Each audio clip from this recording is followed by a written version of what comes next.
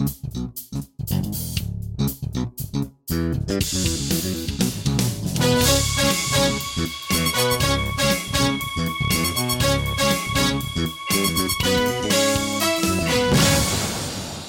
and welcome to another episode of the Tech.eu podcast. I'm Roxanne Varza, and I'm here with Tech.eu editor, Robin Waters. Hi, Robin. Bonjour, Roxanne. Oh, wow.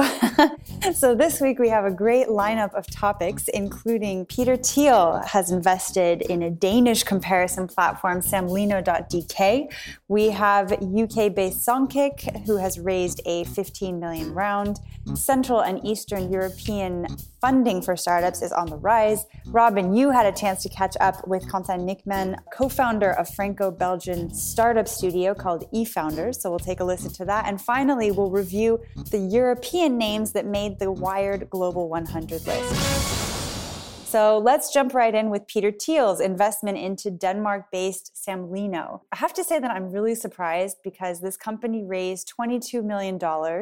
They have really high-profile investors like Peter Thiel, and there's hardly any information on the deal in English, which just seems insane to me. So the company developed an online comparison site. It's well on its way to becoming the largest one in Denmark.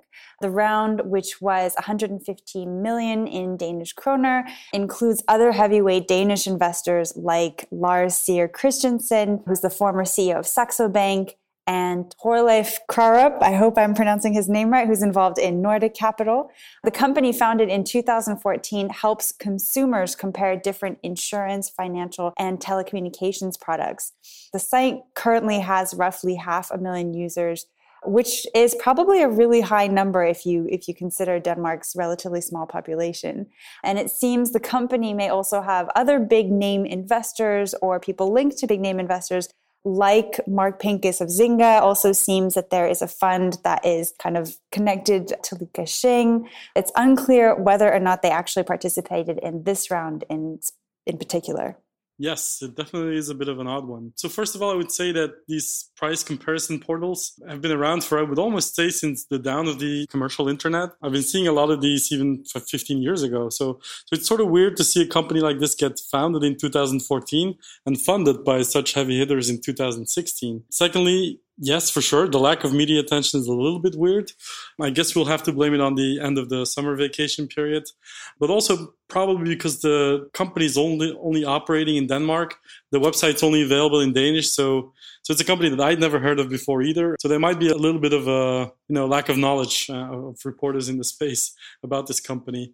And in fact, I've been reading some of the Danish coverage on this, obviously through Google Translate, but still, some publications didn't even mention Peter Thiel's name entirely connection to the funding round for whatever reason. So it's worth digging into that at some point.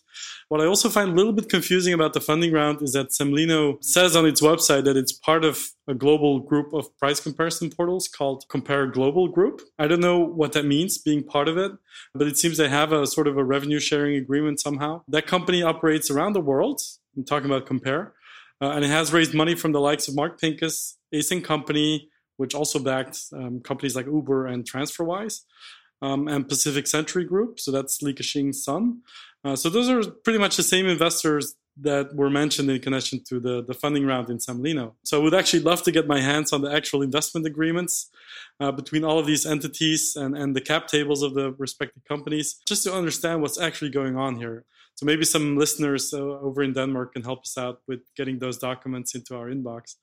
So, and finally, if Peter Thiel has in fact climbed aboard of Samlino, it's a pretty notable investment, of course, but it's not that much of a surprise if you look at the fact that he's shown a continued interest in European startups. He's already an investor in Germany. He's backed IM, Number 26, ResearchGate. He's an investor in Creditech, in Deposit Solutions out of Hamburg. But he's also invested in UK startups in the past, including TransferWise and DeepMind. So, he's shown an interest in European startups before, so I wouldn't be that surprised. Yeah, I mean, I'm obviously not surprised that he's making an investment into a European startup. This particular deal, as you said, comparison portals have been around forever. This one, regardless of whether or not they're part of like a bigger group or like comparison site group, it just seemed like a relatively small project in itself. So I do think if we have any listeners in Denmark that would like to enlighten us on what's really going on, we would love that. So now UK-based Songkick has announced it has closed a $15 million round and is expanding further in the US. The startup, founded in 2007, has a platform which allows users to track concerts for their favorite artists. This round of funding, which was raised with Access Industries, brings the startup's funding to over $60 million. New York-based Access Industries, for anyone who doesn't know, is also an investor in Rocket Internet. Songkick, which was actually an early European YC grad, merged earlier this year with artist ticketing service CrowdSurge. I guess that was kind of an attempt to rival Ticketmaster. They've actually been able to win over some pretty big name artists like Paul McCartney, Adele, Red Hot Chili Peppers, Metallica. These artists apparently prefer the control that the platform gives them. But earlier this year, Songkick actually lost a legal battle against Ticketmaster over pre-sales to artist fan clubs. So the judge ruling was actually favorable to Ticketmaster and Live Nation. So it's actually, just looking at kind of everything that's happening, just like in the Songkick space, seems like a really exciting space to be in. I have to admit, I do like the product, but I haven't really seen it take off that much in Europe. I think in the UK, probably very strong, but in France, it still feels like it's not a well-known brand, and they don't have a lot of the concerts that one would expect. People are still turning to a lot more traditional kind of ticketing and concert outlets. So that's something I wish that we could see from Songkick. Yeah, that's true. Come to think of it, I probably have never come across anyone who shared a Songkick link in Belgium, for that matter. So, but I do like, from my perspective as a reporter, I do like Songkick. I think it's a great European success story. I can't even believe that they've been around for almost a decade. I was going over your notes. I'm like, wow, that's almost 10 years. But kudos to them. I mean, they've been building a really viable business. And especially after the merger with CrowdSurge, they've become a global player. So they still have some way to go. There's a lot of growth still ahead of them. As you correctly mentioned, they can probably do a lot better when it comes to marketing and rolling out more intensively in other countries. But I'm guessing that's what this funding round is for. I mean, the capital will help them kind of grow and become a bigger name in the space. And on a second note, like Access Industries, the main investor in this round, is a really good investor to have on your side in this particular space, especially with the legal battles that you've seen with Ticketmaster. So it's a company that knows its way around the space. They own Warner Music Group, for that matter. And they also hold stakes in businesses connected to music, like Deezer. And as you correctly mentioned, also in stuff like Rocket Internet and Get, who's like one of the major Uber competitors in the world. So that's a good investor to have on board. We'll see what the $50 million does to them. I mean, they've already raised, I think, in total more than $60 million. So it's not really that much if you compare it to the total funding that they've raised to date. But I'm guessing it'll help them expand and get more brand recognition out there. Yeah, and it looks like we'll have to pay attention to what happens with regard to Ticketmaster. Maybe we'll see other battles in the future. Now, Central and Eastern European startups are seeing a rise in funding for startups, which is at an all-time high since 2009. This information was published by Invest Europe, which is a Brussels-based nonprofit that seeks to represent Europe's private equity, VC, and infrastructure sectors. So the data that they've released shows that the total investment into the region was $1.6 billion last year, which is 25% growth from the previous year. According to Invest Europe, over 200 companies in the CEE region have received venture capital investment in 2015. That includes 130 startups. So majority of this money went to Poland, Serbia, Hungary, and Romania, which comprised 85% of the region's total investments. Yes, very interesting numbers. Although it's important to note that the research includes all of private capital. So that means private equity and venture capital. So it's not just VC. But still, it's quite a good sign of recovery for the CEE region, it seems. Particularly the fact that 130 startups in the region got private capital investments last year. Now, this study from Invest Europe is not just technology startups. So it's a little bit unclear how much of this is really going into this early stage, digital and hardware companies. But it's definitely a good sign. Then again, if you look at the key chart from the report, you can see clearly that investments were actually on the rise from 2005 until 2009 when it hit a peak. But then the global financial crisis put an unfortunate end to that growth. And then there was a huge drop in 2010. And we're now just seeing some recovery, which is obviously great. But it's important to note that the 2015 figures still came out lower than even back in 2006, which is a decade ago. So let's hope that the financing trend, the growth, continues. It's a no-brainer that there's a ton of talent available and interesting startups operating in Central and Eastern Europe. So let's hope the money keeps flowing. Yeah, and I think obviously these different countries that we've mentioned that are seeing the majority of the funding, I can't really say there's too many surprises there, except for Serbia for me was kind of a little bit of a surprise because Poland, Hungary, Romania, I feel like they have, at least in terms of startups, strong ecosystems. Serbian startups I know less about. So if any listeners want to point some startups from those different countries our way, that would be wonderful. But now, Robin, you had a chance to catch up with Quentin Nickman, who is the co-founder of Franco-Belgian startup studio eFounders.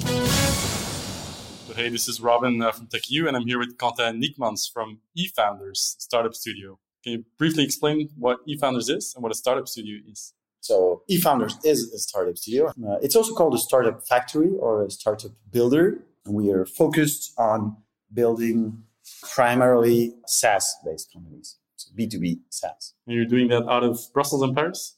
Exactly. We've been always active in the two cities and building out of there. And how many people are you now? So the startup studio itself, the core team is about 15 people. Projects in the building, that adds about 20 people. And then if we take all the independent companies, so people that came out of the studio and are building there, about 250 people. Okay, so how long has the studio been around and where did the idea come from to build this type of model? The studio has been created by Thibaut Elzière and myself in 2011. So it's about 5 years now that we're in business. And we did it a very bootstrap way in just a similar vision of loving to start companies and be very much involved into it. And so whenever you want to be very involved into a company, you either build one company fully and you stick and remain to that one. If you have a profile of interest of liking one industry and wanting to build a different type of project, which is typically what Thibaut, myself, and the rest of our partners have as a business pleasure and a business interest, we try to find out what's the most productive way. And we did learning by doing. I mean, 5 years ago, you can look into the literature, no one was talking about startup studio or factory. It doesn't exist. So we started in a more bootstrap way, 1, 2, third company, and then we repetitively learned from all our learnings on how we should work in collaboration, in collaborative entrepreneurship with amazing founders to build SaaS leaders. This is a question that you probably get too many times, but I'm still going to ask it. How does your model compare to the one from Rocket Internet, which was arguably the most famous startup factory ever? There's a lot of difference, and I think if I need to point them out, the most important one is we have a completely other focus, which is SaaS. The second is that we only want to build independent companies, and therefore the model is much more entrepreneurial minded. If you want to take these arguments again, it's also SaaS, and SaaS means that you need to build software. It's immediately worldwide, so it's not geographical marketplace. It's not copycat. When we're building out a solution, it's immediately competitive on the American field or in the Asian field or whatever. So SaaS makes it barrier to entry and technological step, which is we cannot sprout out a company in 8 weeks, which is number one. We don't play really geographical markets. Secondly, they're fully independent companies, which means that we don't intend to remain or be service provider, whatever. We just want to give every SaaS idea, project, the most chances to success. And we remain extremely actively involved into the company for a period of about 18 months to 2 years. And after that, it's completely independent, only run, own governance, financed by whatever external community.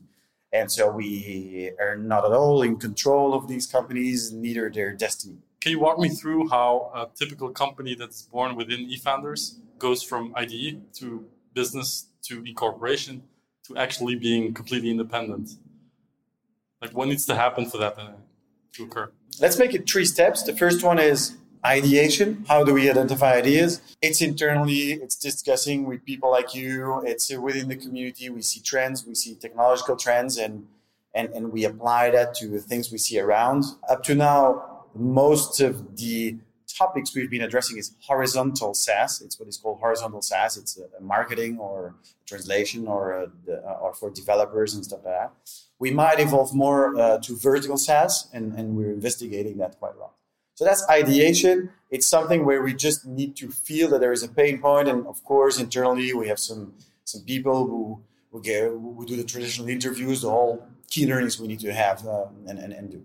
The second stage is and once we're really convinced of it, we have a proof of concept, we don't see barriers, we still are passionate about the idea. Generally, 3 months go between the initial idea and then make the hot atmosphere out of it. If we still feel really passionate about the idea, we try to make the magic happen of identifying a co-founder or a bunch of co-founders who feel as passionate as we are to start building it with us. And that period, when that starts, is about 9 months where we dedicate our efforts to building out the software. During that period, first pilots go on the MVPs and all that stuff. We continue to have a very iterative process to build out the end tool, which after a period of about 9 months goes to what we call the minimum sellable product, where the first pilots and users try to pay for the software. So where you really know you start to have a model and something that you build that might be valuable if people pay for it. And in that stage, when the first paying clients arrive, external investors might come that way if the question marks are already quite lifted. It's a period between 0 and 9 months where we accompany and we define what we call the go-to-market strategy of a SaaS, which is, do we need to adapt pricing? Do we need to identify new channels? Does the software need to be more mature to be able to sell and all that stuff? So typically 3 stages: ideation, building phase, scaling phase. And as of the end of the building phase of a minimum sellable product, we are ready to incorporate if all the lights are in green. Right, got it. You mentioned external investors. You've raised money as eFounders. Some of your companies have also gone on to raise funding. How would you describe the relationship between you and the VC industry in Europe and beyond? We basically work with venture capitalists like every other traditional startup works with venture capitalists. We don't have any special relationship, or shouldn't have any special relationship. We have shares like founders and early stage investor for the 2 first years. So a business angel and a co-founder, basically. So no rationale to have. And for a venture firm or a venture capitalist to invest within the studio, from our experience and discussions, there is a bias for them to do that because it's like investing in a portfolio of holdings of companies from the past, and or an insider knowledge or an obligation to yes or no do the early stage financing or whatever. So up to now, it's more with private individuals, business angels, and we're in talks of doing a very nice round with like qualified entrepreneurs to basically always have one alignment of incentive is to help our companies that are in the studio to succeed. I don't want to ask you who your favorite children are, but out of all the companies that you've started within eFounders so far, which ones would you say are the most promising? What I've learned over the past is that you shouldn't say which one it is because it changes probably every 6 months, and that's venture world. I've been a lot involved in the beginning of a company called Mailjet. It's not a company completely built out of the studio, but we learned a lot out of it and I've been actively involved. So I've got a natural inheritage of liking its involvement. Textmaster is a beauty of a business model. It's a Belgian-based company. It is extremely well, and I do think there is a real huge opportunity to continue to disrupt a very old and scattered market. Mention is run by Mathieu, which you know, who's doing a great job. Our 2 last companies, which are Front App and Aircall, have been growing much faster than our first batch of 3 companies. So they're behind because they're 3 years later, but the pace at which they develop and the quality of the co-founders and the venture capital people around these projects is just amazing, which is promising for us. And I couldn't say that I'm not very keen on having a Spendesk, Forest Admin, Illustrios sprout out in the community. I wouldn't be as enthusiastic or continue to do my job as if the new children are not as... Sure. Shouldn't be better than, when you have a third child, it should be... It's starting to develop nicely. It's a good portfolio already. So in general, we have SaaS Talk coming up, so the first dedicated SaaS conference in Europe. But then if you look at the numbers, and we do a lot of that at TechEU, and look at the data, a lot of the most successful companies coming out of Europe are SaaS companies. Why do you think that is? Why is Europe so good at SaaS, or is it a false assumption? I don't know if it's a false or right assumption. I'm not into data as you are. I thought we were quite good on e-commerce activities and stuff also overall. It might be that if I reflect on myself and why I like SaaS companies, it's that it's less glamorous, it's less original, because you when you do a successful SaaS, you work on a pain point of a company, right? I might use a word in Dutch that you will understand, but it's gezond boerenverstand. There's something that you need to do, which is common sense. There is a problem, and it's unsexy to do SaaS, right?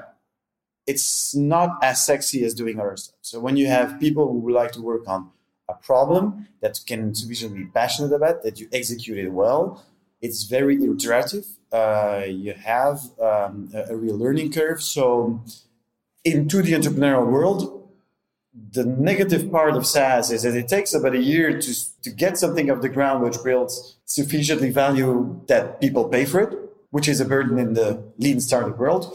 But once you have that, there is a very nice opportunity to sell to B2B. And there it's not fashionable, trendy, or whatever. It's a pain point, it's identified, and it's over the long run. And I think we were able to develop that very well. We're very good at internationalization, especially out of Belgium. Inceptionally, we sell abroad. And we have high quality of engineers, certainly compared to the hotspots in the US in cost to quality. Right. So all ingredients that for me are very great. And the fundamentals behind SaaS is that you can build now a software for everything. Even 6 years ago, people wouldn't have thought that we built dedicated SaaS for dentists or whatever. And it's a huge opportunity and a huge business you can build out of it. So software is eating the world, right? So, Quentin, thank you so much for explaining the model behind eFounders, and best of luck with the Startup Studio. See you at SaaStar. See you there. And finally, Robin, I can't wait to talk to you about this. The Wired Global 100 list is out with the world's so-called most influential people in tech. This is the first global list that Wired has published. There's obviously names like Elon Musk, Mark Zuckerberg, Larry Page, Paul Graham, Jack Dorsey, but also people you might not expect like Taylor Swift, the Pope, or even Caitlyn Jenner. There are quite a few Europeans on the list, actually. Margaret Vestager, who's the European Commissioner for Competition. She was actually the best ranking European at number 7. Other names on the list include some usual suspects like Damis Sasavis, I hope I'm saying that right, from DeepMind, Xavier Niel from Iliad, Oliver Samwer from Rocket, Brent Hoberman, Martha Lane Fox, some CEOs from companies like Yandex, Supercell, King Digital. They also made the list. Overall, I felt like Europe was actually really well represented. But Robin, what's your take on this list?